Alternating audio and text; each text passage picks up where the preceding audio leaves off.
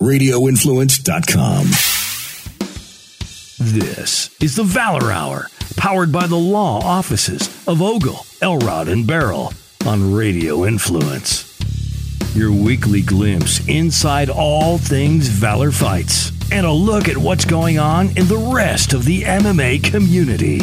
Now, here's your host, the president of Valor Fights, Tim Loy. Valor Hour, episode 78. We are on and popping. I'm Tim Loy, president of Valor Fights, joined once again by Justin Watson and Mark Laws for this evening as we get ready to talk some MMA, talk about some local MMA, talk about some national MMA. I'm excited to begin to give our gambling advice tonight, so that'll be cool. Mark, how's it going, man? Doing great. Excited to be down here at the home headquarters in studio. That's right. Mark Laws is in studio tonight at the in the mothership itself, and of course we've got Justin Watson on the line as well. Justin, how's it going, man? You back from the beach? Oh yeah, I just got home. Happy to be back in my bed. So you, Justin, just spent the week down in Vero Beach in Florida. Little rest and relaxation, well deserved, I'm sure. So tonight we've got one interview coming up here in just a bit. We've got Chandler, the Hammer Cole, the reigning Valor Fights heavyweight champion. We're going to talk to him as he gets ready to take on his next challenge, which will be next weekend in Atlantic City, New Jersey, for the MMA Pro League. And then, of course, we're also going to break down the UFC pay-per-view this weekend. It's UFC 228. And we've got two big title fights and a whole lot more to talk about there. We're going to give you our gambling advice as well as our DraftKings daily fantasy selections as well. So stay tuned for that a little bit later. But before we get to talking to Chandler Cole here in a little bit, we've got a little bit of housekeeping to do. Of course, last week we talked about the two main events that were going on this past weekend. Of course, it all started Thursday evening with the final regular season event for the Professional Fighters League. It was PFL number 7, and there was a lot of playoff implications on the line here. And they had, up until this point, they had been doing events that were centered around just two weight classes, but this one was a good hodgepodge of all kinds of weight classes, lots of finishes, a lot of good fights, and it all started off with a huge knockout by Mo DeReese out of Florida. He remains undefeated, climbs to 6-0 as he hits a huge knockout of Leroy Johnson. Then Ramazan Kuramagomedov wins the unanimous decision over Robert Hale, who we just spoke with last week. Hale very confident going into that fight. Ramazan was very good, very tough, really attacked him with leg kicks that Hale wasn't ever really able to find an answer for. But very game, Hale still had a very good showing, had made a good accounting of himself. Back to the drawing board. I know he will be very motivated to get that taste out of his mouth and get back to his winning ways. Also, Omar Nurmagomedov with a unanimous decision over Sadyukub Kakharmanov. Got that one out of the way. It's all downhill from here. Emiliano Sordi with a 16-second knockout of Jason Butcher. I was watching the highlight of that, and at first I thought he hit him with a hook to the body, but I guess upon further review, maybe it was to the side of the head, because Butcher came up, trying to get the referee, so he was definitely not clear in his head. I don't suppose a body shot would have done that. So a big knockout by Emiliano Sordi. Sadibou Sai with a TKO over former UFC vet Cal Magalhaes in the first round. Cal Alankar with a unanimous decision over the always tough Mike Kyle. Also, we saw Henderson Fajea with a 20-second knockout of Paul Bradley. And Bradley's a tough guy, a really good wrestler, but in there was some good people. So big win there for the Brazilian. And then another Brazilian rolls is Alexander Bezerra. He wins with another flying knee, a second flying knee knockout on this one. First round over Magomed Idrisov. And then another very impressive one in the co-main event, Bozagit Ataev with a spinning heel kick that was placed just superbly on Sean O'Connell's body. He had that delay reaction, and then the Russian really poured on some very accurate pinpoint strikes to finish off O'Connell there in the first round. And then in the main event, another light heavyweight bout as the fight was stopped by the doctor. There was an eye injury to Jamie Abdullah, but he was really taking it from Smilinho Rama. And that wraps up the PFL, and it also wraps up their regular season. A lot of these guys are going to be moving on to the playoffs. Justin, what stood out to you on this card? Probably the Sean O'Connell fight. Sean's already made his run into the tournament. Ataev hasn't. Then getting that first round knockout, that puts him in the playoffs. So you might see them fight again. Both of them had 10 knockouts coming into this fight, so it was pretty sure bet that somebody was going to sleep. Didn't really think it was going to be from a spinning back kick to the liver, though. So, Sean O'Connell also pulls double duty. He does the commentary as well for PFL. So, props to him for, really taking on a lot. That's a lot on someone's plate to prepare for, both mentally and then physically, of course, for the fight. Really impressed with the accuracy of the strikes from Ataev. That guy's going to be a handful for anyone, really. Mark, what stood out to you? Definitely the Motorese knee. That was unbelievable, especially to start the night out like that. I mean, that guy laid on his face for a minute. It looked like he'd been shot. Matter of fact, I never saw anybody ever come in there and get him up. He may still be there. I don't know. Yeah, I read that Leroy Johnson, who was the unfortunate victim there, I think he did need some serious medical attention there, and just a really big way to start the show off for Motorese, who improves to 6-0.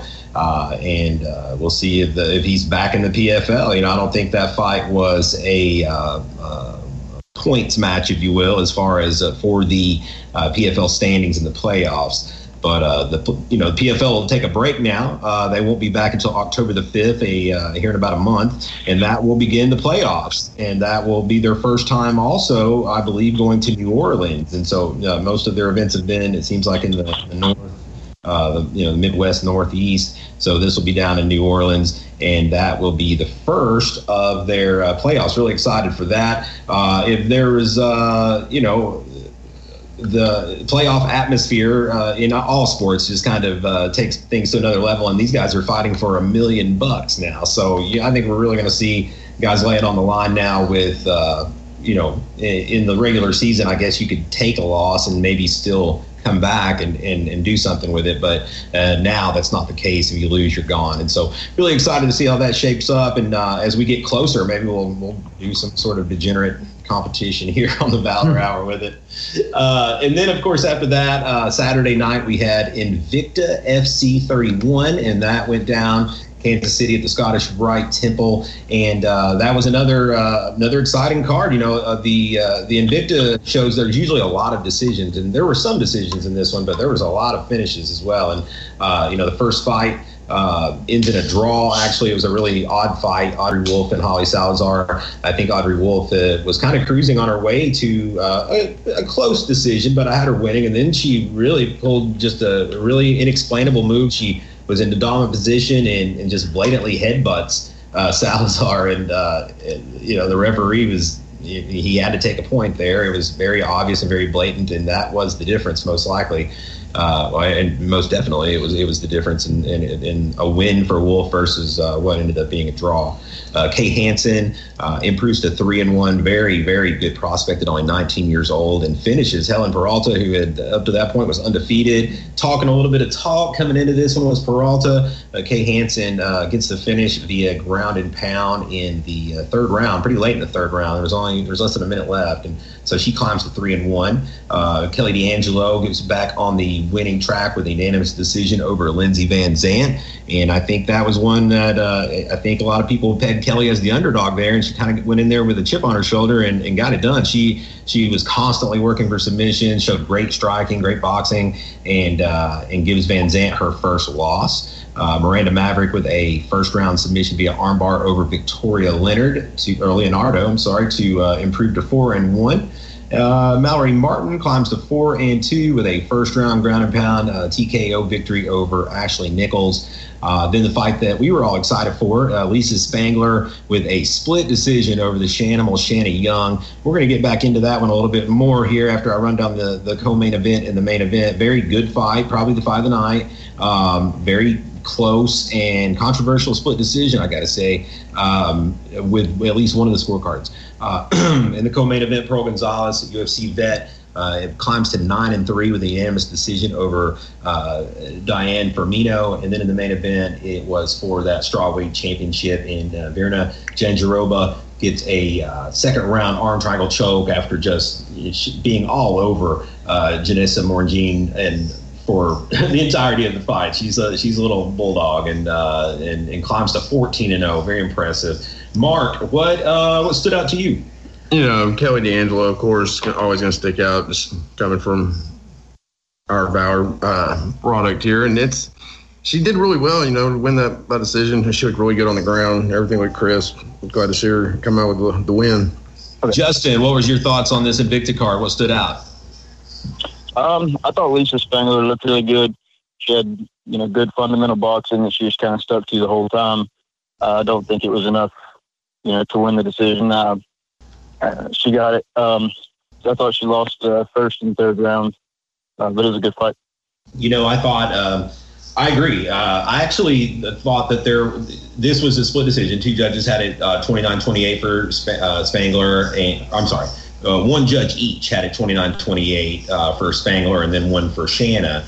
And then the third judge had it 30-27 for Spangler, which was really a far stretch, I would have to think. And, obviously we're a little biased. We're rooting for Shanna out here. But I honestly thought there was an argument for Shanna to have a 30-27. You never know what judges are looking for.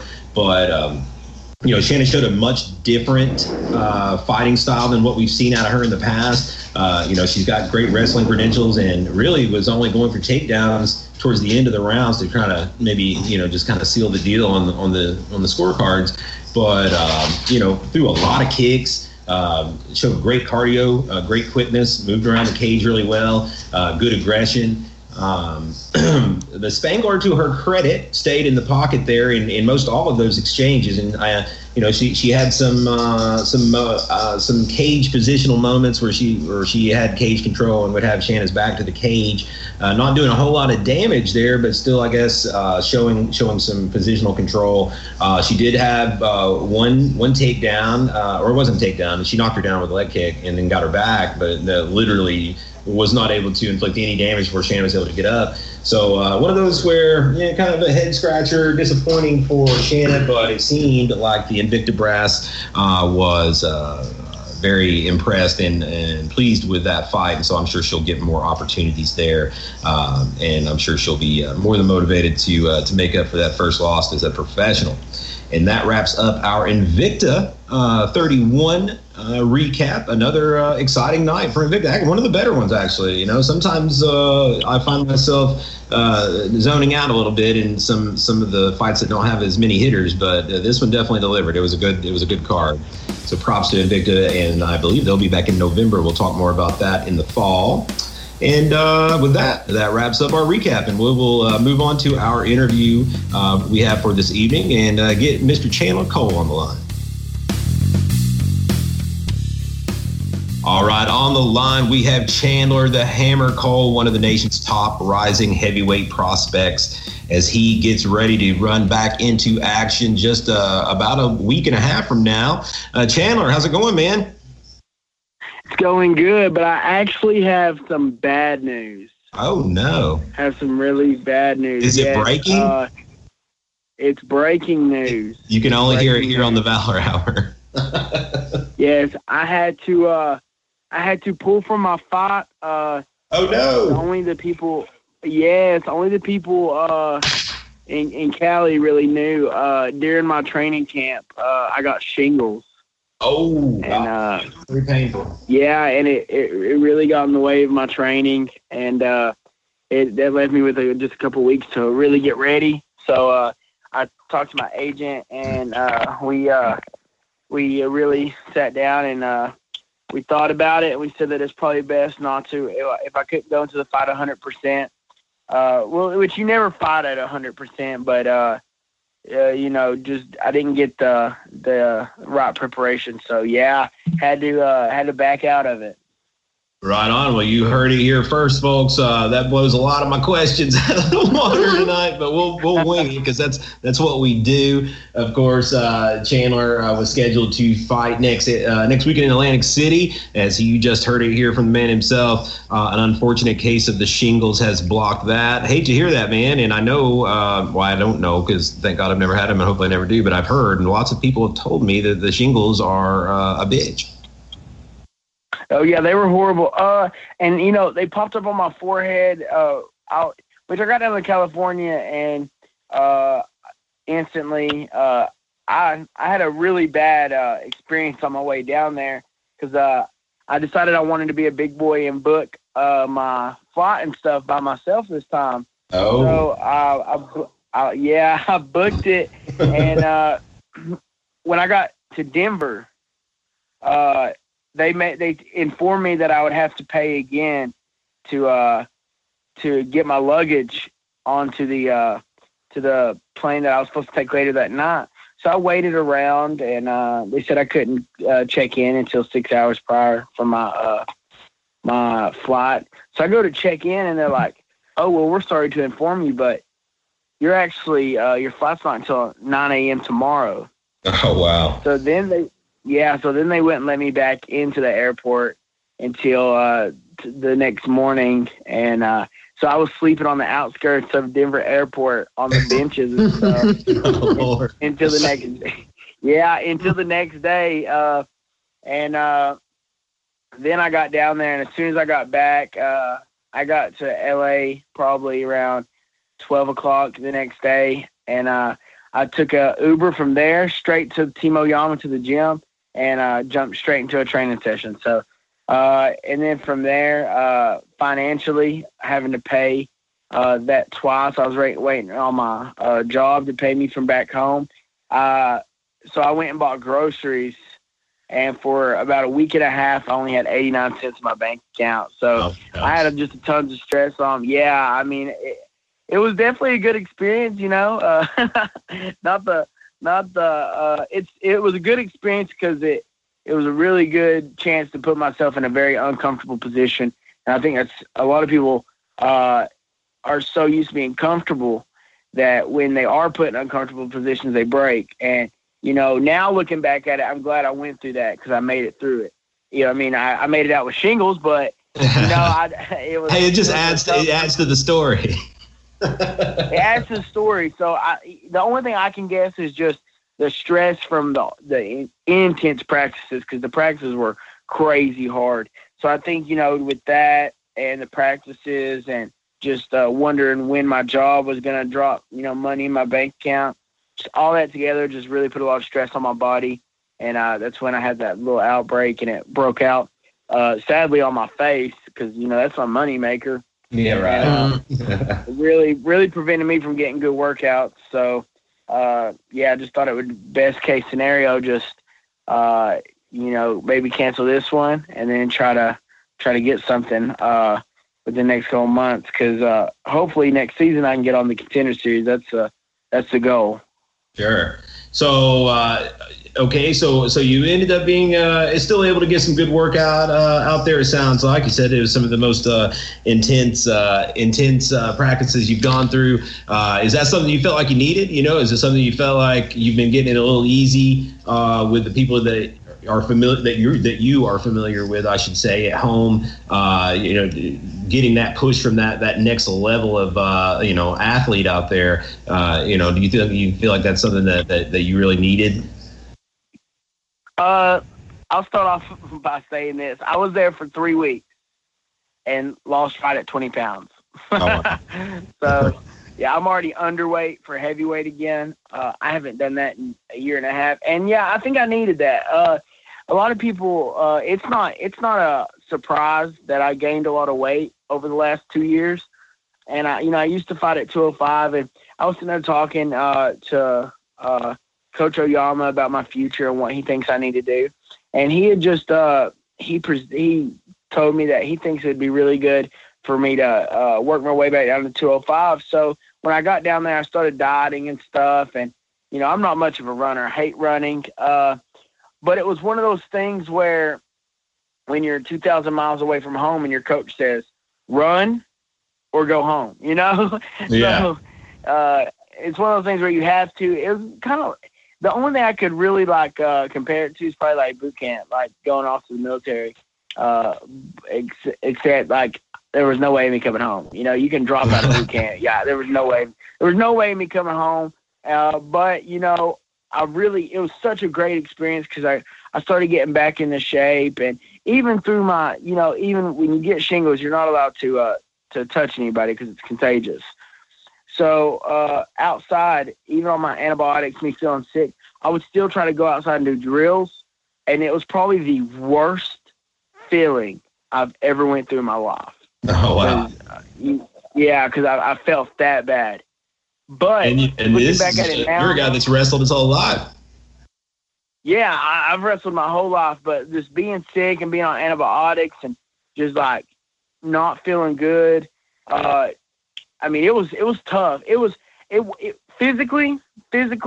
I've been through a lot, so I can't really compare it to college wrestling practices. It was the mental side of wanting to break. That was really what got me, and it was that next level shit for real. And that's why I'm so good. So now I'm back home. I can't fight next week because, of course, I feel like I'm in better shape than what I have been. But, for this being because I'm in a position right now where I need to be in great shape for all my fights because you never know when that call is going to happen. So, I can't – even in the Aaron Bush fight, I came out and we were throwing bombs, and I was impressed with the pressure I put on him. But from here on out, I got to be in great shape. I got to try to really bring the full package to the table because I'm in the position now where what if I get a phone call, 3 weeks out, hey, we had a guy drop out, you mind step in, UFC fight night this. Do I really want to be that guy that wastes an opportunity because I wanted to be a fat ass, So I've really been working on running and stuff and getting back in shape. So this trip, I went down there the first time and it was really good, but this trip has really changed my mindset and stuff a lot. So yeah, it was a great experience. Justin, you've seen several of Chandler's fights and judged some of them potentially. I'm not sure. What you got for him? Yeah, I was there for the Aaron Bush fight for sure.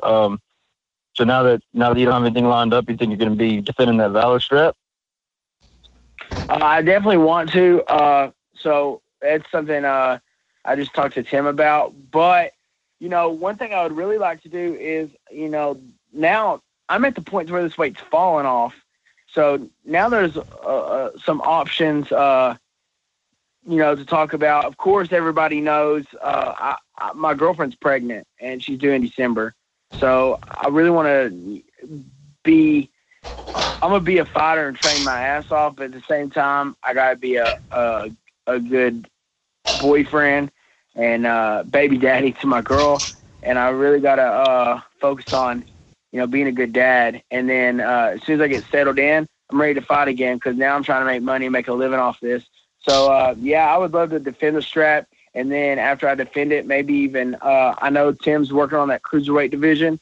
I would love to even pop off a cruiserweight fight and then keep dropping it. I'd like to do a 205 fight. So whatever lines up, me and Tim talk on the regular. So we'll talk about possible opponents, possible situations and stuff like that. But yeah, for sure.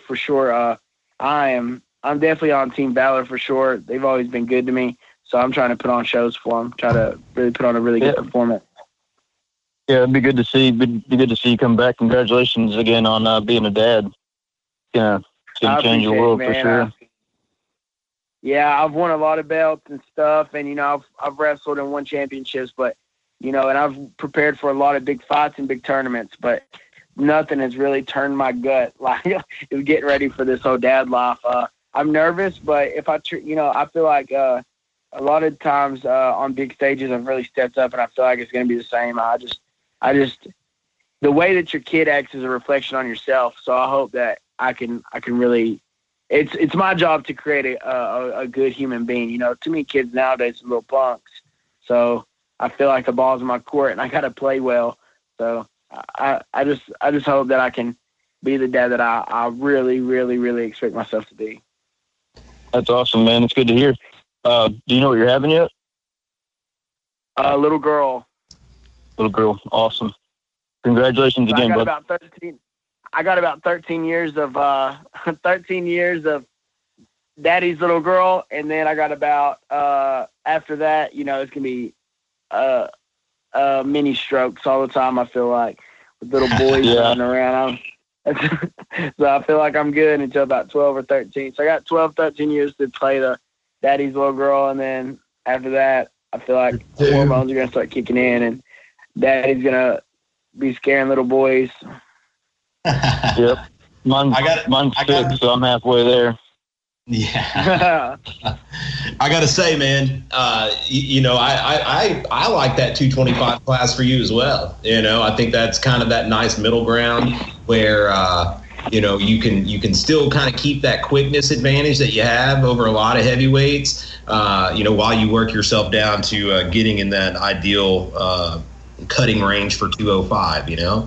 I think that's a really good idea. And I also want to tell you, as from experience, you know, the fatherhood thing it's a life changer for sure, and it's going to give you so much more. Like, you're a motivated guy. People that know you and have listened to you know that you're a motivated person, just in general. But this is going to add another level, man. This is going to add another level of motivation that you didn't even know you had. So look forward to that. You know, it gives you something to fight for.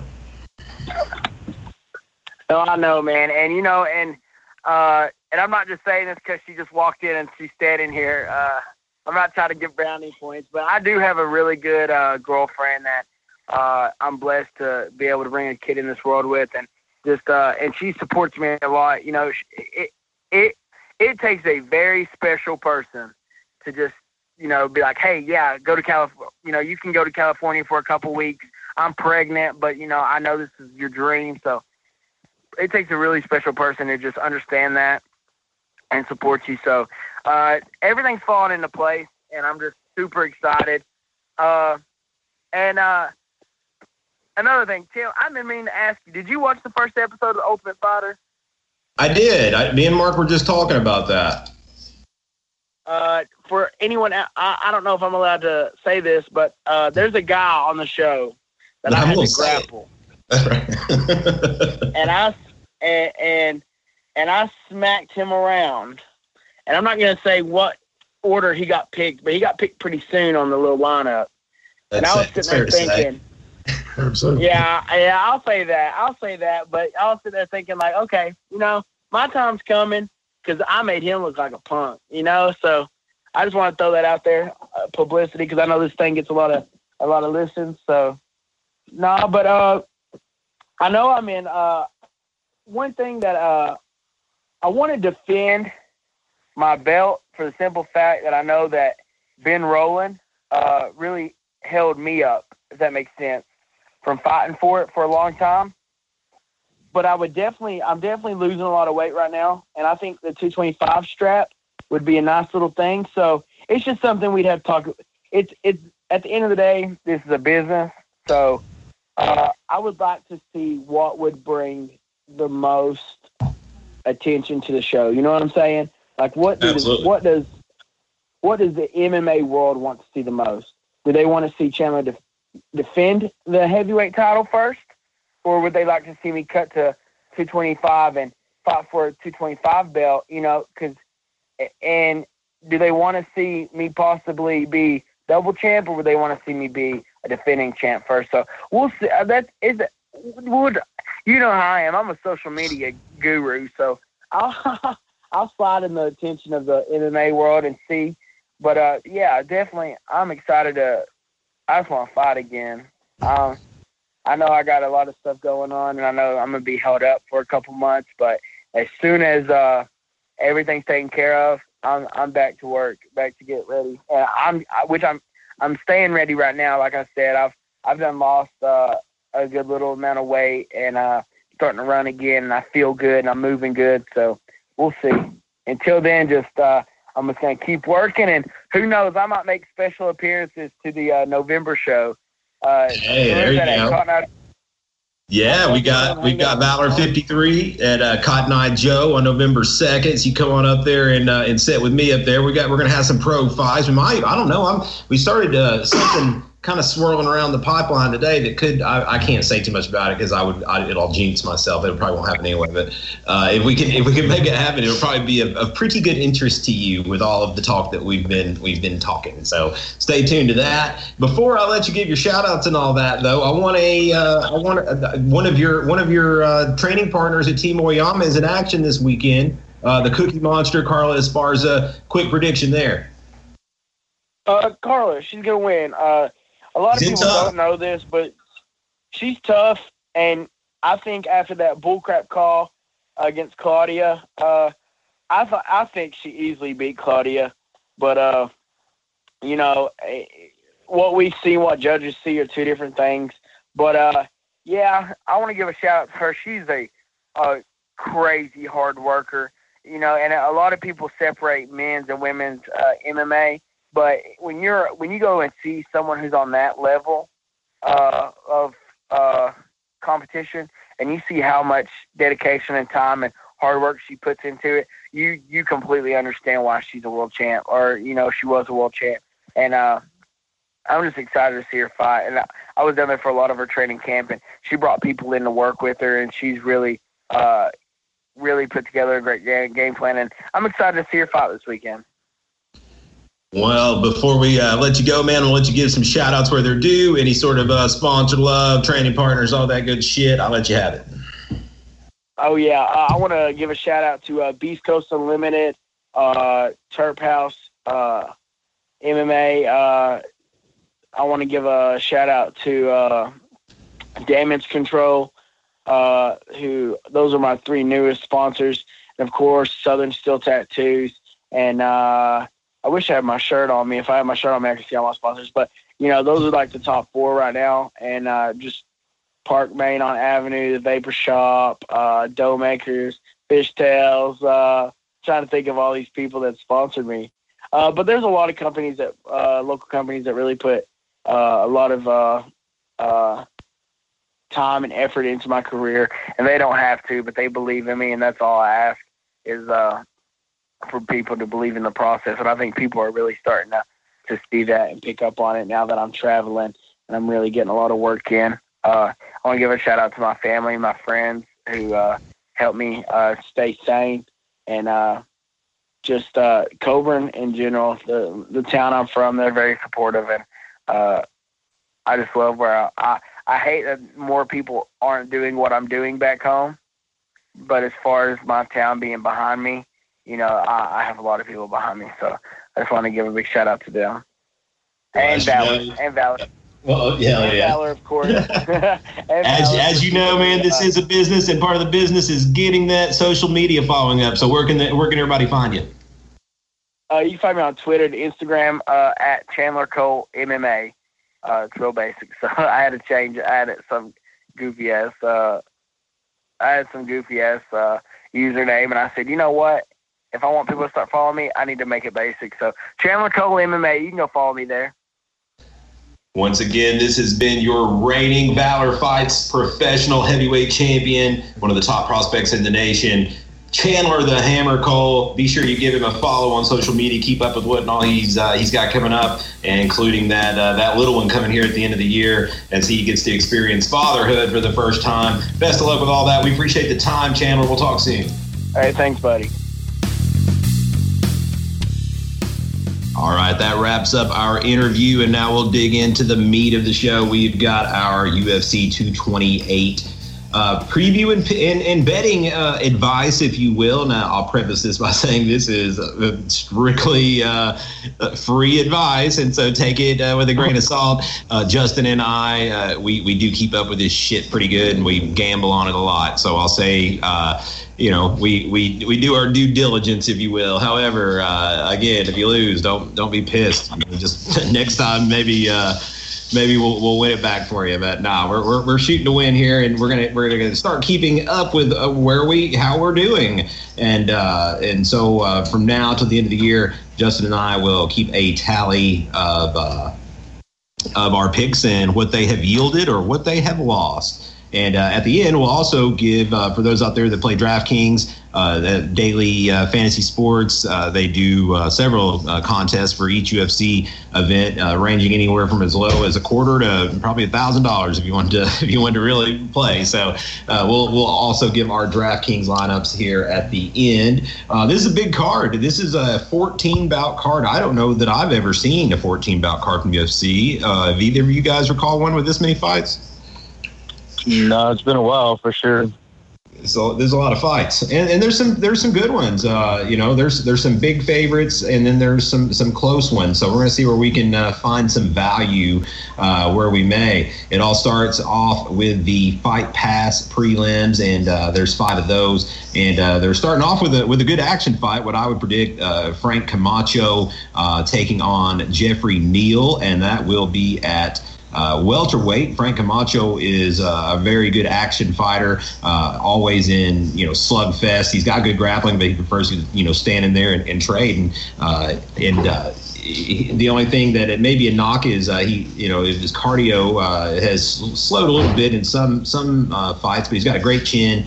Really hard to get out of there. But again, another thing, he's fought at 155, so I think he could potentially be a little undersized here against Jeffrey Neal, who won his last fight against Brian Kamanzi, and also really ran through Chase Walden on the Contender Series. So he's beaten some really good prospects. He comes in as a minus 180 favorite over Frank Camacho, who returns at plus 145. I'll tell you, first off, I'll preface with saying that we're using the 5 dimes betting odds just for reference, because different sports books are going to give you different odds. I found 5 dimes gives you really good ones though, and there's other ones out there, of course, and so your mileage may vary. On this fight though, this fight actually opened originally with Jeffrey Neal as the favorite at minus 230, with Camacho coming back at plus 170. The money's come in on Frank Camacho though, and so now now Neal is minus 185, with Camacho coming back at plus 160 with a total of 2.5 rounds. Justin, you got a play on this one? I probably won't be playing it. Hadn't seen enough of either one of them. I'll probably have to take Neal in this one if I were to play though. Well, I am going to make a play on it, and I think that Jeffrey Neal is the play. I think that he's longer. I think that he has showed a good knockout power, and Camacho's shown a good chin, so it may not be easy to get out of there. But I think if it does go to a decision, Camacho has started to fade a little bit in those later rounds. Neal is more at home at welterweight. Camacho, like I said, has made 155. So I am going to go with a play on Jeffrey Neal here. Now, we each of us are starting with 10 units to begin our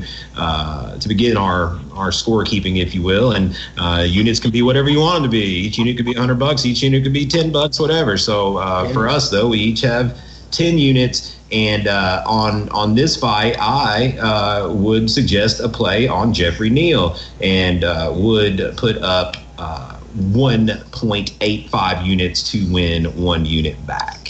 So I will make a play on Jeffrey Neal, who has the money's coming in the other way. Neal opened at minus 230, so now he's 45 points better as far as your money goes. And I would take Jeffrey Neal for 1 unit. Moving on to our next bout, also on the Fight Pass prelims. This one is a last-minute replacement. Originally supposed to be Ryan Benoit in a flyweight bout against Roberto Sanchez. Now, last minute, it's going to be the Monkey God, Jared Brooks, 13-2. We've seen him fighting a lot of guys from out of our area, or guys that we're familiar with anyway. He had a fight in his last one. He was doing really well against Shorty Torres, but ended up, if you recall, he went for a big slam and knocked himself out. And so kind of a bad beat there, if ever there was one. He's stepping up on really short notice, good wrestling, and a really good motor. And Roberto Sanchez 8-1 himself.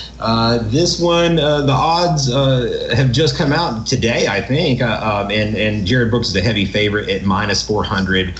Roberto Sanchez comes back at +325. There is no total listed so far. Justin, anything on this?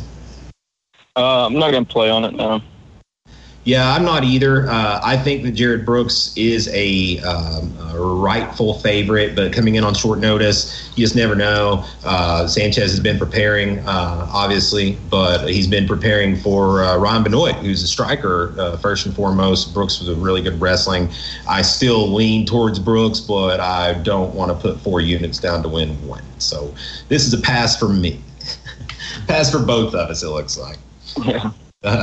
And then our third bout, our first of 4 female bouts. There's 4 female bouts on this card, and they're all pretty good.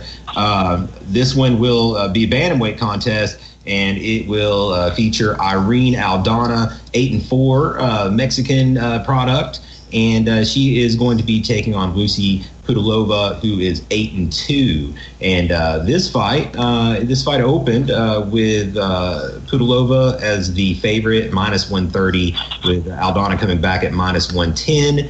Since then, though, things have changed. They've changed pretty much a mirror image now. Irene Aldana now the betting favorite, -130. And Pudilova coming back at +110. So the money coming in on Aldana, the total is 2.5, but the over is -475. That is very high odds on an over, with the under coming back at +380. So they're really expecting a decision there in this one. Aldana really, she's tough, man. She's former Invicta stalwart over Invicta. She really was running shit there. Originally, this was supposed to be against Beth Correia, and she pulled out, and now it will be Pudilova, and of course Aldana coming in off of a win over Toledo Bernardo after she had lost her first 2 UFC fights, albeit to tough competition Leslie Smith and Caitlin Chukagian. Justin, what you got, if anything? I'm not playing on it. I think Pudilova might surprise some people, though. I really like Aldana in this one. I think she's just really physical. I think that she's so hard nosed, and I would actually make a play here again, and I would suggest going 1.3 units to win 1 unit on Irene Aldana. So I will put up another one of my units on Miss Aldana, and hopefully she gets it done. And to tell you the truth, at the odds coming in so high on the under 2.5, I mean, I know a lot of these female fights go to the decision, but I'm going to put a small half a unit flyer on the under 2.5. So I'm going to play a half a unit to get back 1.9 units on an under 2.5. Hopefully somebody pull something off, something slick, or you never know. Somebody may get hurt, an injury or whatever. I feel like shingles. Anything could happen. Could happen. Yeah, at nearly 4-1 though, I'm going to take a flyer on it. So that will be another half unit for me on the under 2.5 +380. That. The odds are what they are. I mean, we probably will get a decision, but at those kind of odds, I want to take a shot at it. And that will take us on to our fourth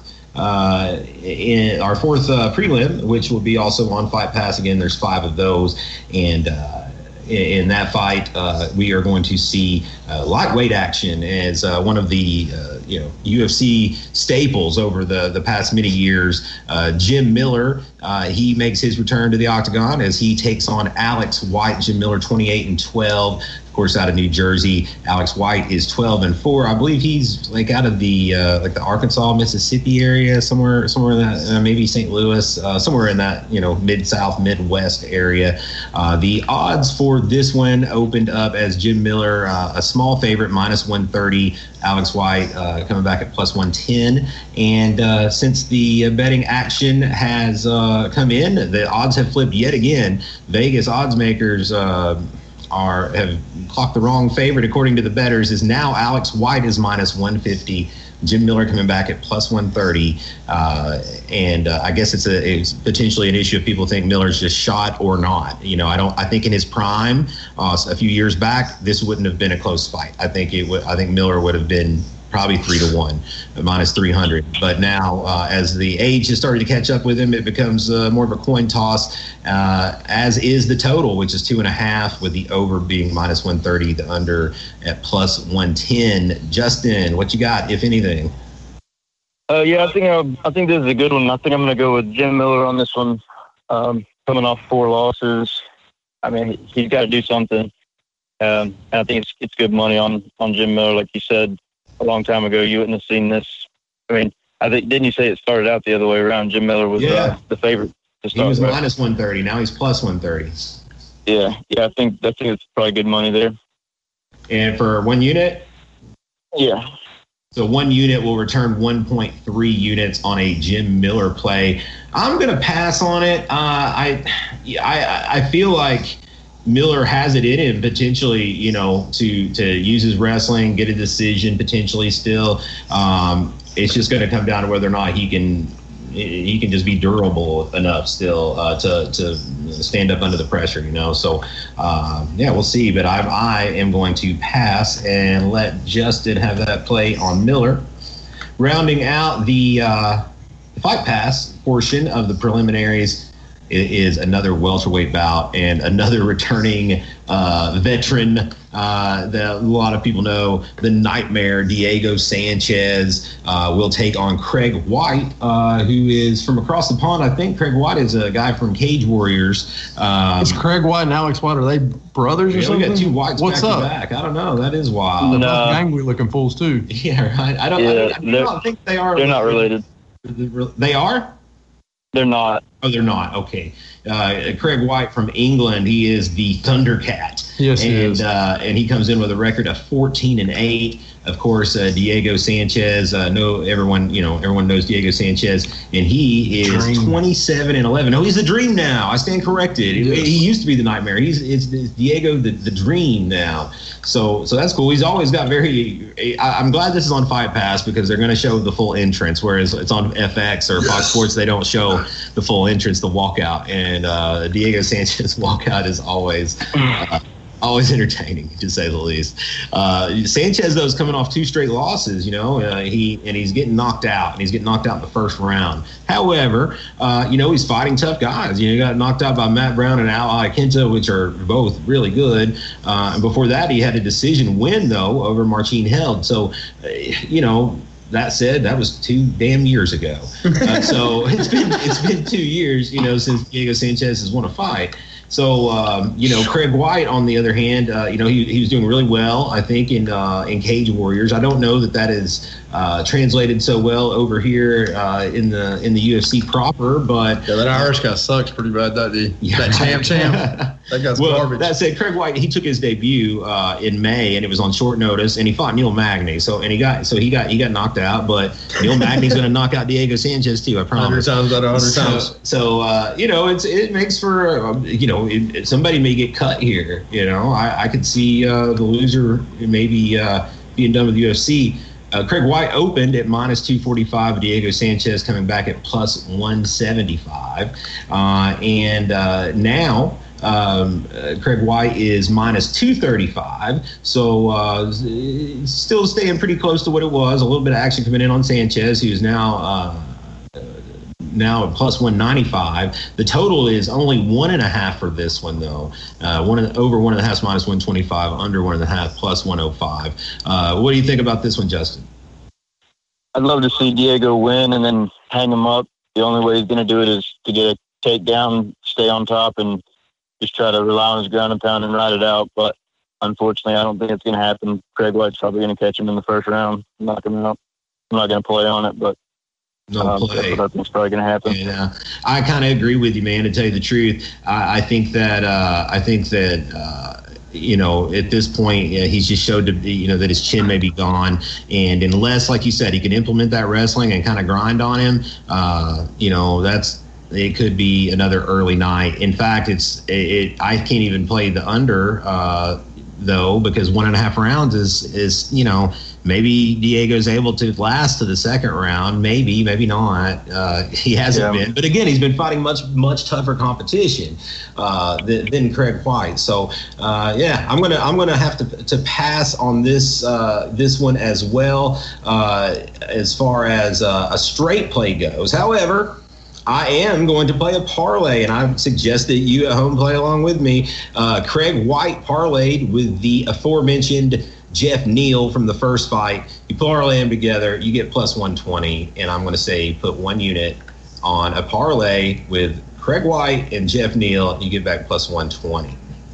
And that will move us on to the FX portion, if you will, the televised prelims. And we've got 4 of those. And this is when we start getting to some pretty good stuff. Not necessarily with this next one, but after that, it starts getting pretty damn good. And this next one could be good too. You know, you never know.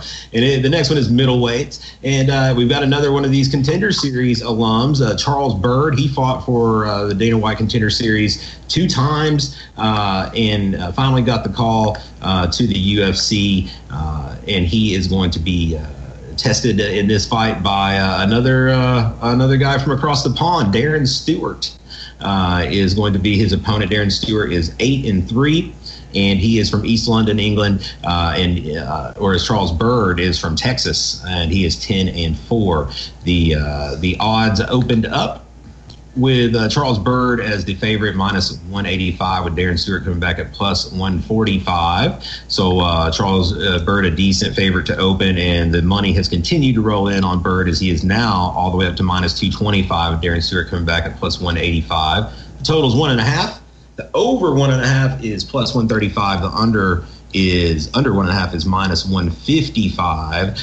What do you think about this one, Justin? I'm not touching it. I don't know. Bird's coming off of a win from over Eric Spicely. Before that, he had 3 losses and a no contest. It's kind of tough to think that he's going to be able to get it done. But Stewart, I mean, it's Stewart. But Byrd isn't much of an opponent either, so I don't know. Yeah, I think this is a hard one to call as well. I would lean towards Byrd potentially subbing him. But I don't like minus 225 enough to risk it, to tell you the truth. I've always seen Byrd, you know, I've seen him on a lot of LFA shows, and I always just thought him as kind of a little above average guy, you know. So I don't know. We'll see. But I would lean that way, but I wouldn't want to give up the minus 225. And as far as the total goes, it's a hard one too. I would lean slightly towards the over 1.5 just to get the plus 135, but it is going to be a no play for me as well. Next bout, now we do get into some good shit. We've got bantamweights, and this is a good fight here. Bantamweight action featuring Jimmy Rivera. And Jimmy Rivera is taking on the magician, John Dodson, and that is going to be an all-action fight. I really think that's going to be a really high-paced fight between two of the best in the world. You know, it's the number 5 bantamweight in the world against the number 7 bantamweight in the world, according to Tapology, anyway. And Jimmy Rivera comes in with a record of 21-2. He's got a huge record, man. And fighting out of the Northeast, he's a guy that really tore up the regional scene in the Northeast before getting the call to the UFC. And when he got to the UFC, he ran off 5 in a row. You know, and he's fought good guys: Marcus Bermage, Pedro Munoz, Yuri Alcantara, Uriah Faber, Thomas Almeida, and Almeida and him but when they fought, you know, that they both had huge records. now he's coming off of a finish loss to Marlon Moraes, who got him out of there in 33 seconds. So, that's the first time that he has lost since 2011. So who knows how that will affect him mentally? It may be the best thing, and he come back just absolutely motivated, to knock off John Dodson. John Dodson's a guy that has been in the UFC for years now, and he himself is coming off a win over Pedro Munoz back in March. So he's been, and he also has a loss to Marlon Moraes himself from last year, but he went all the rounds, went to a decision. So I expect this to be a really good fight. Of course, the odds opened up with Jimmy Rivera being a pretty sizable favorite, minus 195, with Dodson coming back at plus 155. Now the money has come in on John Dodson, as now Rivera is down to minus 155. John Dodson plus 135. The total is 2.5, with the over 2.5 being a big minus 335 for the under 2.5 at plus 275. But that said, I do probably see a decision in this fight, so it's hard to touch that total even with the nice payout coming back, because it's hard to see a finish from these guys. I think it'll be a good action fight all the way through it, though.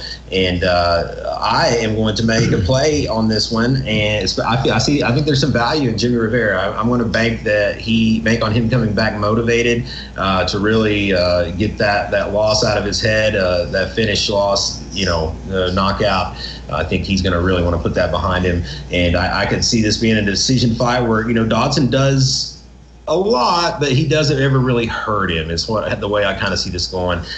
So I would put 1 unit on Jimmy Rivera at minus 155. So I'm going to put up 1.55 units to win 1 unit back on Jimmy Rivera. And I'm also going to do another parlay for everyone out there. And this one is going to be a parlay between Jimmy Rivera and Irene Aldana together. And 1 unit will get you back 1.9 units. So I'm actually only going to bet a half unit on that parlay to get back 0.95 units. Justin, what you got?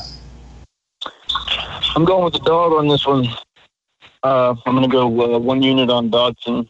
I think I'm banking on Jimmy Rivera, just, getting a little too scared out there. Dodson's just so fast. I don't think that Jimmy Rivera can really keep up with him, to be honest. I think that Jimmy did just get caught by Marlon Moraes. I don't think that we really got to see, how that fight would have played out. But I think he's going to take another L this weekend. So Justin goes with the opposite. He's got John Dodson plus 135, a nice return if he can get it done. 1 unit will pay back 1.35 units. And now we move on to our next one, and it's bantamweights again. And this one's going to be another good one, man. It's Aljamain Sterling. And he's also coming in off of a loss, if I can recall. And man, I hope I'm not incorrect about that, but I feel like maybe he took a pretty bad knockout loss too. I'm looking at that. Marlon Moraes. Okay, so Marlon Moraes just knocked Marlon Moraes. Yeah. So Marlon Moraes he's just spoiling everybody, huh? Why is he not on the card? Yeah, right. He's already marked on his rules. So Aljamain Sterling, 15-3, the number 9 ranked bantamweight worldwide, taking on Cody Stamann, and I'm a big fan of Cody Stamann. He's been on the show before, and he is an all-action fighter. He is a lot of fun and has knocked off some really good guys. He's 17-1 and ranked number 12 in the world. Cody Stamann is a guy that he's been the underdog, I feel like, in almost all of his fights, and I've rode him and won just over and over and over with it. He's got 3 wins in a row, all of these decisions over Terrion Ware, Tom Duquesnoy, Brian Caraway. This is a step up here, though, versus Aljamain Sterling. So the odds on this one opened as Aljamain Sterling with the favorite minus 145, Cody Stamann coming back at plus 105. Now, it hasn't changed much. It stayed pretty close to that. Aljamain Sterling is minus 140, and Cody Stamann comes back at plus 120 with a total of 2.5. The over is minus 350, under 2.5 plus 290. Justin? I'm going to go with Aljamain 1.4 to get back 1. Okay, so you like Aljamain Sterling to get this one done, huh? Yeah, I think Yeah, I think he needs a big win coming off. He's coming off of a win actually to Brett Johns, but I think he needs a good top 10 win. I think Stamen's in the top 10 now. Okay, you're right. Sterling beat Brett Johns last, so he's not coming off. He's not coming. So was his last fight the knockout, or was it Brett Johns? No, his last fight was Brett Johns, but before that was a knockout. Yeah, the knockout was in December, but that was his last loss was a knockout to Marlon Moraes. Well, I don't think I'm going to touch this one. Honestly, I would lean towards Stamen, and it's probably me just because I like the way Stamen fights. I mean, he's an exciting, in-your-face action fighter, but he's going to be giving up, I think, 7 inches of reach to Sterling, and so I don't like that, and I'm going to leave it alone. And I also, as juicy as that under 2.5 is at +90, I'm still going to leave it alone because Stamen has had all of his fights go to decision. And Sterling, it kind of just depends on how you think the fight's going to go. If Aljamain wins, it's going to be by finish. Yeah, probably pretty early. If Cody wins, it's going to be by decision for sure. The feature bout on FX before you got to pay for the rest of your action is strawweights, and it's going to be another really good one. It's Carla Esparza, the Cookie Monster, taking on Tatiana Suarez, and Tatiana Suarez is she won her season of Tough. She is also undefeated. She is 7-0 coming into this fight, and has a win over Chelsea Bailey, who we saw on the Valor card in March, actually, and went to a decision with her. And she goes to a lot of decisions, very good, like elite level wrestling. But Carla Esparza's got really good wrestling too. Esparza is 13-5, and trains out of Team Oyama, of course, out in California. And Esparza is a former champion. She used to have the title. If I'm not mistaken, she was the first champion before in the UFC at 115 pounds. So her last one was a very close, controversial split decision loss to Claudia Gadelha. A lot of people thought she won that fight. Before that, she'd won 2 in a row over Cynthia Calvillo and Marina Moros. So she's a vet. She's been around for a long time. She's fought the best: Joanna, Rose, Pinay, Tisha Torres, Gianna Lima. That's a lot. Beck Rawlings, Felice Herring, Jessica Aguilar, Nina Ansaroff.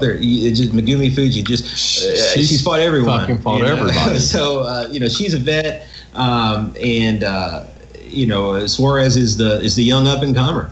And Suarez is a huge favorite here. Suarez opened up as a -350 favorite, with Esparza coming back at +250, but the money has continued to come in on Suarez even more, and now she's -535 with Esparza coming back at +420. The total is 2.5 at -225, with the under 2.5 at +185. And I can't ignore the value here on Esparza. Suarez is very good. Don't get me wrong, but I'm going to put a half a unit on Carla Esparza at +420. So it's a half unit to get back 2.1 units. Justin. I think I'm going to go with you on that. I'm going to do the same thing, half a unit. I think that's a good bet. Same. I wasn't going to play on that one. Yeah, I wasn't going to play on that one. I just think at that value. Right. I agree because again, if it were a pick'em fight, then I wouldn't do this. but at +420, we got to take a stab at it. Yeah, if you take off the split decision loss to Claudia Gadelha, really, Carla Esparza should be fighting for a title. She has a win over Rose. She beat Rose in the Ultimate Fighter to win the belt in the first place. So, you take off that last loss. It was a split decision. It could have went either way. So then she's on a 3-fight win streak right now, and you may be seeing her go for Rose. So, yeah, I think it's crazy to have her that far down. I mean, Suarez is a beast, though. That girl she's an animal. Then we move on to the main card, the pay-per-view portion of UFC 228, and it's opening with a couple bangers. These guys will throw, and I bet we get a finish somehow, some way. Welterweights collide as we have 2 one-loss guys on the rise. Nico Price, 12-1. He will face Abdul Razak Al Hassan, who is 9-1, and he is a hitter. They're both hitters, man. I think that Nico Price is a little more well-rounded. He's coming out of Florida there, and the last time we saw him, he beat Randy Brown. And, Randy Brown was a pretty highly touted prospect, and he beat him with hammer fist from the bottom. So that's pretty impressive. Before that, he had a win over George Sullivan, which after seeing Mickey Gall molest him last time, doesn't look nearly as impressive. However, he also has a good win over Alan Jabon, who's really good as well, and his only loss being Vicente Luque, who's tough. So Nico, I feel like is a little more well-rounded. Abdul Razak Al Hassan, he is just a beast. Yeah, they call him Judo Thunder, and he's with Team Takedown there in Texas, and he's just a hitter, man. He's got 2 in a row where he has knocked out Sabah Hamasi, who's a very tough guy. His lone UFC loss to Amari Akhmedov, who's got stifling wrestling. He's tough, man, and both of these guys are just really heavy-handed guys. I really have a hard time seeing this one going all the rounds. Abdul Razak Al Hassan opens at -185. Nico Price at +145. The odds have shifted down though now, as Abdul Razak Al Hassan is now only -140 with Nico Price at +120. Money coming in on Nico Price, the more known entity, if you will. The total is 1.5 rounds, and over 1.5 is +125. Under 1.5 -145. I really loved Nico Price at the beginning of the week when we could have gotten him at +145, but I still like him now too. And at +120, I'm going to go 1 unit on Nico Price to win 1.2 back. I think he's more well-rounded and could potentially sub Al Hassan if he doesn't get plastered in the process. Justin. Yeah, I don't know if you mentioned this or not. He's also got a win over Brandon Thatch, which is pretty big. All of his last, 4 or 5 fights, he's finished them all. He's only got the 1 loss. I'm going with Nico for 1 unit as well. So Justin Watson goes with Nico Price also. We're in agreement here. 1 unit gets you back 1.2 units, and that may be a good spot for some people out there.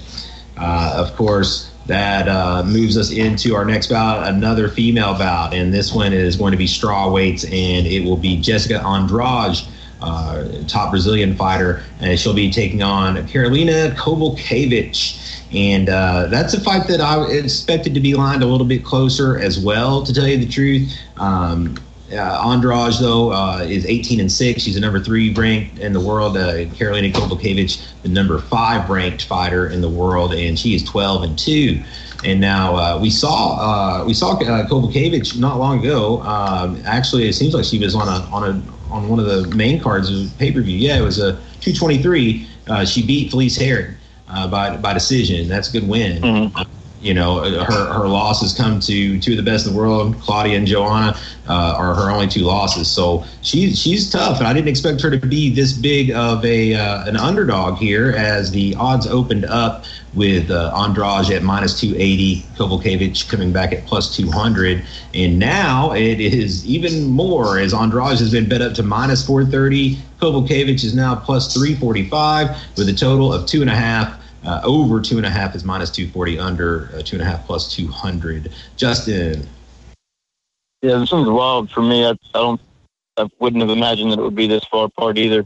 Both of them coming off 2 wins. I'm sorry, and against top opponents. Jessica Andrade just beat Tisha Torres and Claudia Gadelia.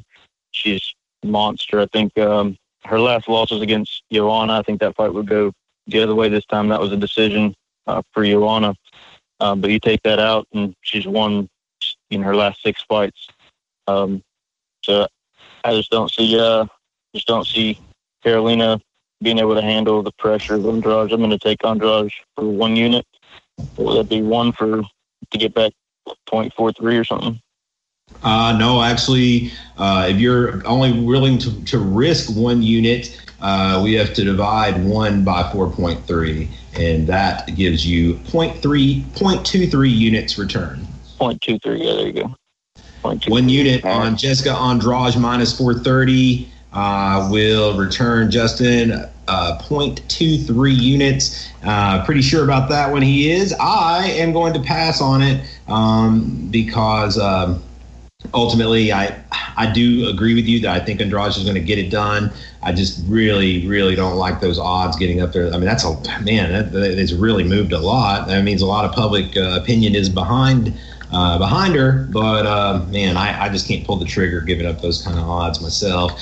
And as far as I don't know if I'll play on that one come this weekend or not, but I wanted to give some more odds, so I went on it for this one. But that's why I only took 1 unit. I wasn't willing to risk too much on it. I mean, Carolina's a live underdog for sure. Our feature bout is another late replacement, is Zabit Magomedsharipov, and he's like the supposed to be the next big thing. They're really high on this guy. He's been running through everybody they put in front of him.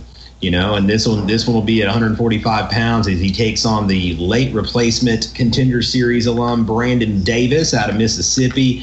This was this is an uphill climb for Brandon Davis. He's always put on really good, exciting fights. I'll say that. All of his fights are really exciting to watch, and he's entertaining, and he's tough, and he's got a good chin, and he comes forward and throws.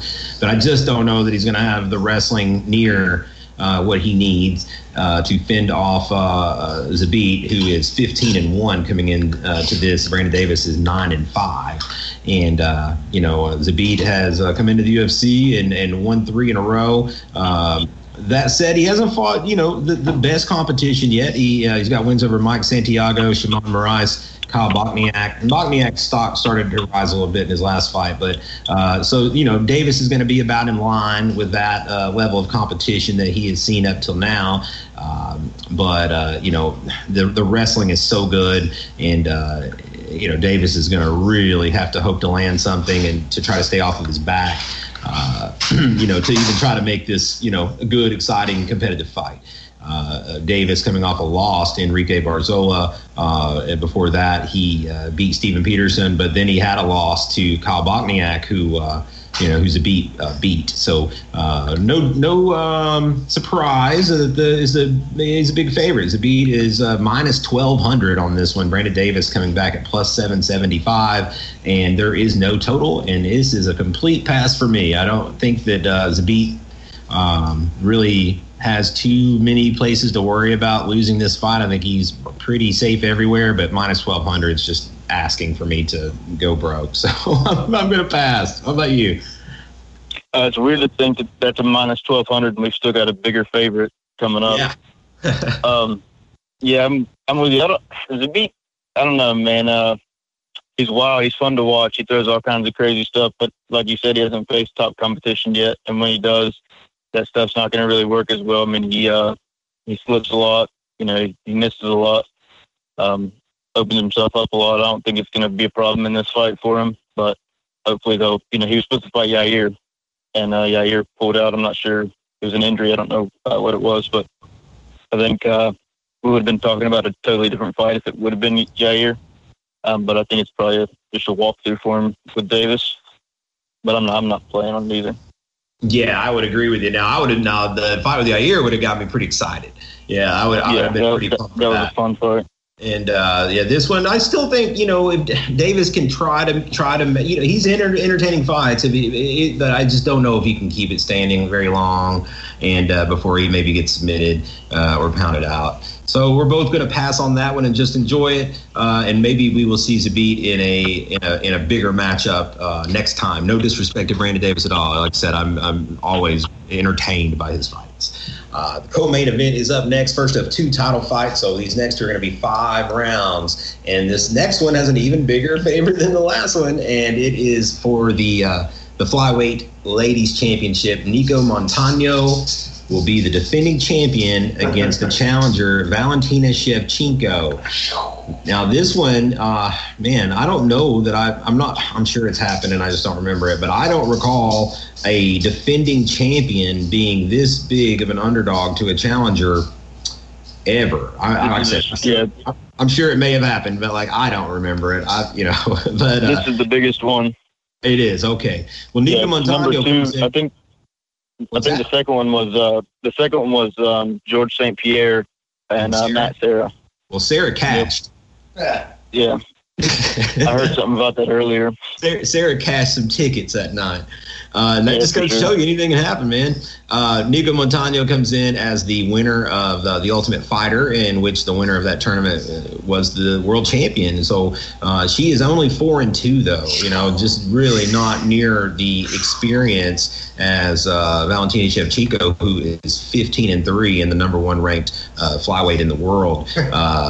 Montano ranked number 2, I guess, due with her having the title, and with wins over Roxanne Modafferi. Barb Honchak was on the show, so it didn't really count towards her record. That would be an exhibition, but also exhibition wins over Montana De La Rosa, Lauren Murphy, and a fighter that we know from down in the South, Jamie Milanowski, who she beat, I want to say maybe King of the Cage. So, she's tough. She really surprised me on the season. I would have picked against her in pretty much every fight that she had on The Ultimate Fighter, and every time she proved me wrong. So, who knows? She could do it again, but this is a massive jump off a cliff as far as level goes in who she's been competing against, as she takes on a vicious Shevchenko, who won her last fight by rear naked choke back in February. So she's been on the shelf a minute, but probably no longer than Nico. The only losses that Shevchenko has taken in her career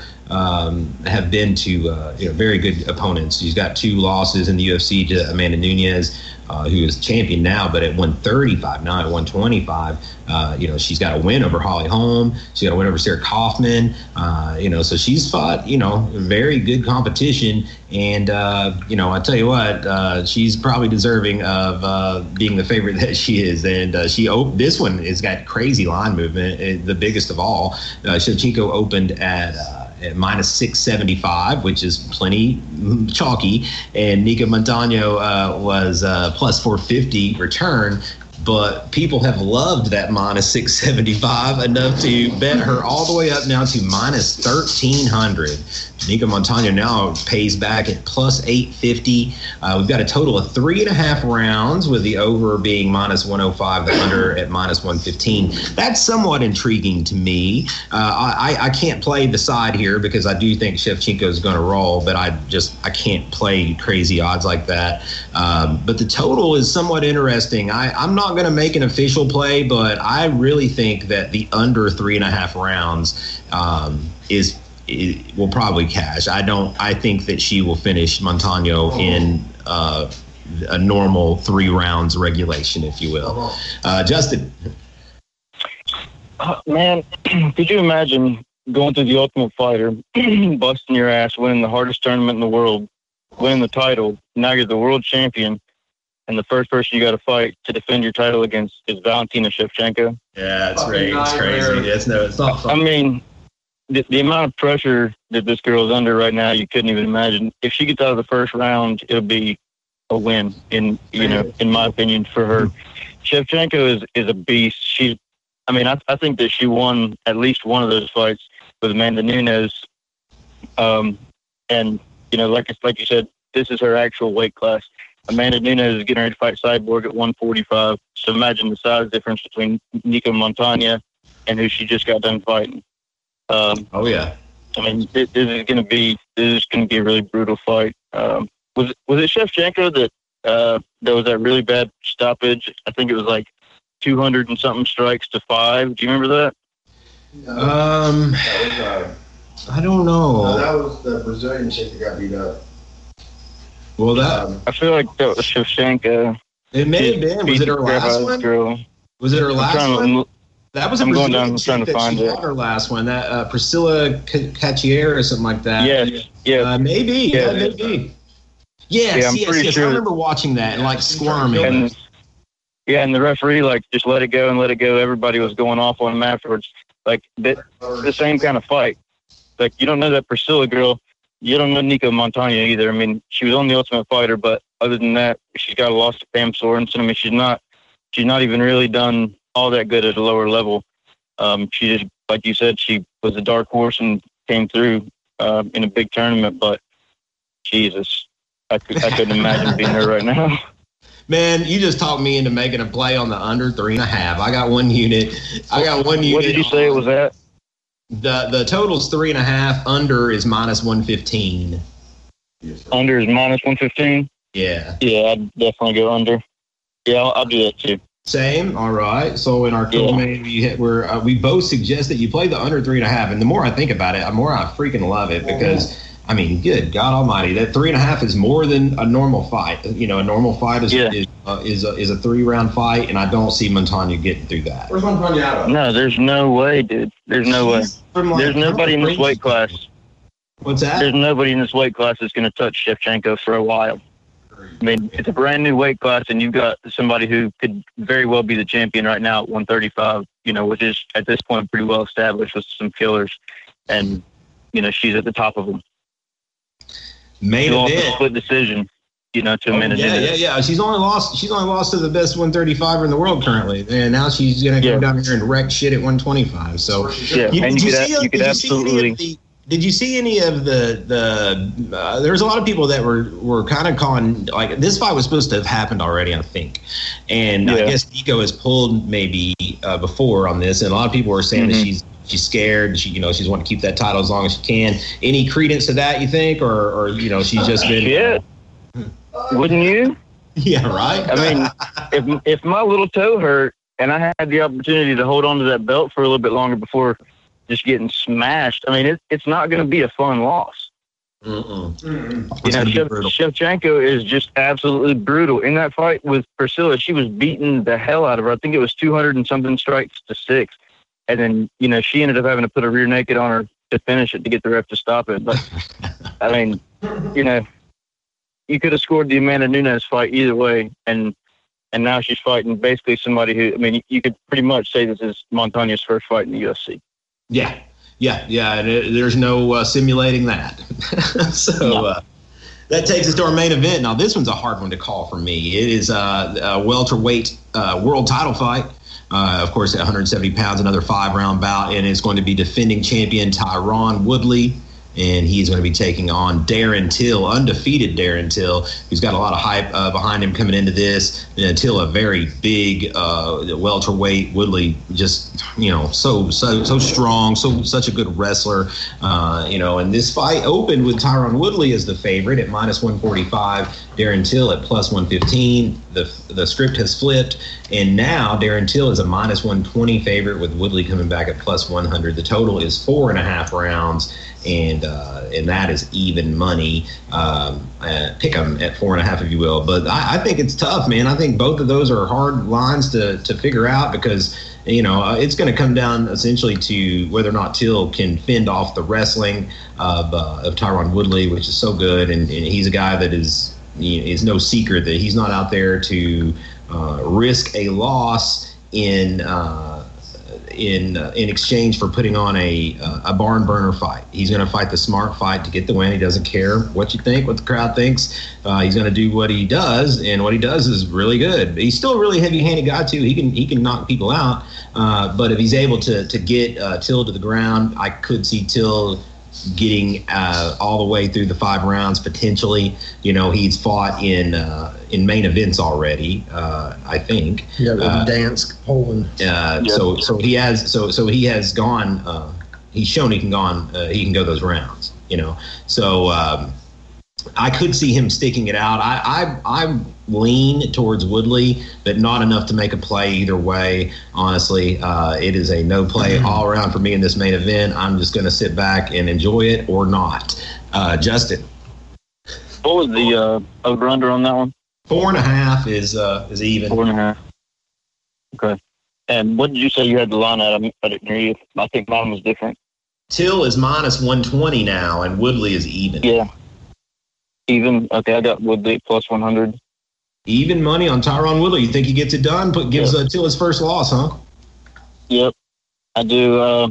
Tyron, I mean, I don't think Till's fought anybody that can punch as hard as Tyron Woodley. Obviously, Tyron, can wrestle him, take him down, and as far as we know, we don't know anything about Till on the ground. He stood up against Cowboy, stood up against Wonder Boy. Obviously, I thought he lost the Wonder Boy fight, honestly, but it's kind of weird looking at them in there together because Till's so much bigger. But I think especially once you get into the later rounds, Tyron's just going to kind of drown him. If Tyron gets a hold of him, you might see him go to sleep. He's been knocked out before. You might see it happen again. But yeah, I got Woodley 1 unit. Woodley 1 unit. Very good. So that is our straight plays, if you will, for UFC 228. Again, take them with a grain of salt. Take what you want, leave what you want. I think that there's a few little gems in there, hopefully for you guys, though. And before we wrap things up, we're going to give our DraftKings selections as well. Of course, DraftKings, you get to select 6 fighters. They are assigned salary values, and so you can't just run off and take all these minus 1,300 favorites, or you're going to spend up all of your salary, and you can't do that. So you got to take some risks here, and we're both going to give you our DraftKings lineup of 6. Again, you can on DraftKings.com, you can get involved in these contests, and you can play for pretty cheap. And if you play it right, you can win some pretty big money, actually. So I suggest everyone follow suit with our degenerate asses and get on there and do it. I tell you what, my lineup is as such. I paid the top salaries in this thing. Valentina Shevchenko is the biggest favorite and costs the most money, and I wanted to work her in somehow because I do think she's going to get that favorite, or that finish. Of course, finishes in DraftKings are worth lots more points. If you get a first round finish, that gives you lots more points than getting a really sluggish decision, if you will. So you want people to have the ability to get finishes, get their people out of there, and score the most that they can for you. And I just couldn't work out a lineup that got Shevchenko in there that I was happy with. I was a couple $100 short each way, so I went with the next best thing was to beat Magomed Sharipov, who's $9,400. I think that there is a good chance that he's going to be able to get Davis down and get that submission, hopefully in the first for the most points we can get. I followed that up with 4 that were just mid-tier people that I'm hoping can pull out wins. I went with at $8,400 Jimmy Rivera over John Dodson. I think that's a fight that will have a lot of action, a lot of strikes thrown, a good chance it is a decision. So I'm hoping he can rack up some points in the over the course of the likely 15 minutes. I also took I was on the fence on this one. I took Razak Al Hassan at $8,300. I think that this fight will most likely end in a knockout one way or the other. I just think that if Al Hassan gets it, it's going to be potentially quick, fast, brutal, and score a lot of points. Whereas Price, if he gets it, it may be a little later. You never know, though. And then I took Cody Stamann. He's kind of my cheap play at $7,700 because I think that even if he does lose, he's going to have his moment and it potentially can rack up some points even if he doesn't get the job done with against Aljamain Sterling. And then in the one that is probably the most far off kilter, I took both Darren Till and Tyron Woodley. Both sides of this fight you can fit into your lineup, and there's a good chance that this fight goes 4 or 5 rounds. And over the course of 4 or 5 rounds, I'm hoping that both guys have their moments. The takedowns score a lot on DraftKings. Those are worth a lot. And so I see Woodley getting those takedowns, hopefully racking up the points. And then we've got a little a caveat, if you will, if Till's able to catch him, which I think for Till to be able to win, he's going to have to just knock him out quick. And so if he does do that, then I'll pick up the points that way. So there you have it. I feel pretty good about that lineup. There's a few things that need to go right for me, but it's a tough slate to put together a slate of finishers. In my opinion, you're going to have some people that are in decisions in this one. What do you got, Justin? Those are good picks, man. This is really hard. Doing this DraftKings thing, you like to say, you got to really work it out. Just to clarify real quick, I said that Darren Till's been knocked out. He's undefeated, obviously, at MMA, but he's got a long kickboxing background, so he has been knocked out in kickboxing. My DraftKings, I went with Andrade, Sterling, Dodson, Woodley, Miller, and Price. So, pretty much the opposite of me, and 4 out of 6. Yeah, pretty much the same as the people I picked on, that I took for bets. Right on. It's pretty much what I wanted. The only one that I missed was, I can't remember. There was one that I was trying to get. Yeah, I think it was Shevchenko. I think I was like $100 off from getting Shevchenko. Yeah, they don't make it easy on you. Yeah. So we'll see how these goes. We'll total up our points here next week, and hopefully some of the, if you find one that you like to pivot off of, by all means, please do. But we'll see how these lineups stack up this weekend, and hopefully everybody can make a little bit of money. We'll dive back into this stuff here next week and see how everything kind of shakes out, and see if we lost you a bunch of money or made you a bunch of money. And if we made you a bunch of money, you can send us some of it, and everybody can be happy. Mark's been quiet throughout this thing for the most part because he doesn't involve himself in this type of degenerate behavior. But if you had to say one thing with confidence this weekend, Mark, what is for sure going to happen? Marlon Moraes is going to be there smiling. All these I've already killed all these dudes. Yeah. Good luck. Whoever wins gets to die next. Good job. What's going to happen next weekend? Diego Sanchez is going to sleep.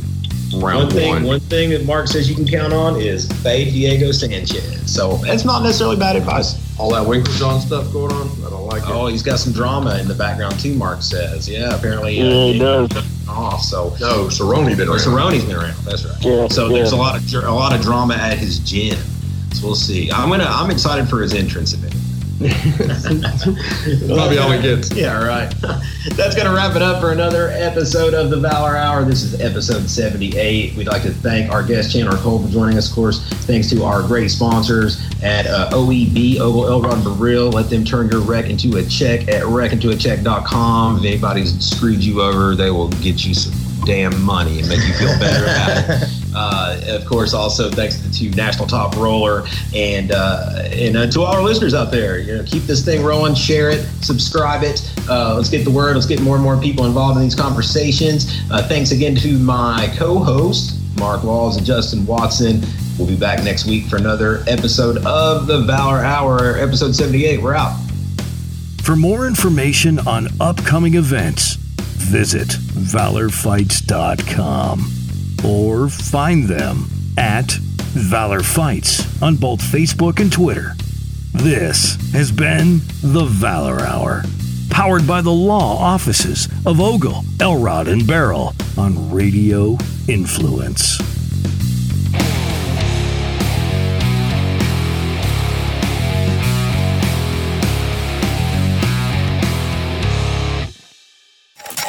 This is an MMA Report with Jason Floyd, Quick Fix on Radio Influence.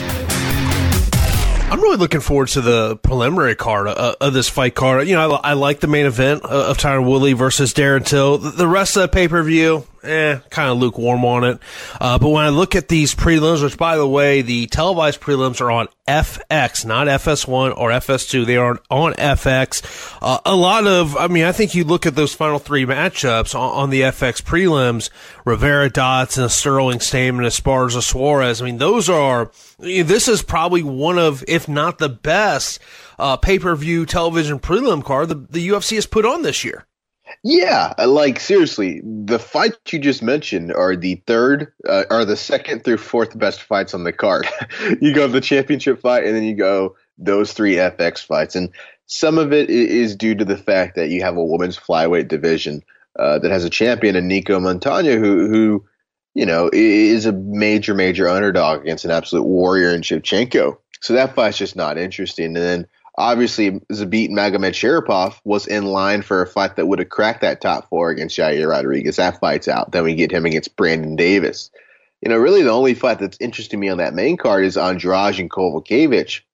But that fight itself really pales in comparison to those 3 fights you did mention. Rivera and Dodson, to me, is just a great bantamweight fight. Same goes for Stamann and Sterling. And then Suarez-Esparza is a high-level women's strawweight fight that has a little sprinkle of Joe Silva matchmaking in there with Tatiana Suarez in the star-making spot. And there's even a part of me that is going to make sure I tune in live on Fight Pass to watch, according to him, future UFC champion Diego Sanchez take on Craig White. I cannot wait for that one. The MMA Report with Jason Floyd can be found on iTunes, Stitcher, and RadioInfluence.com.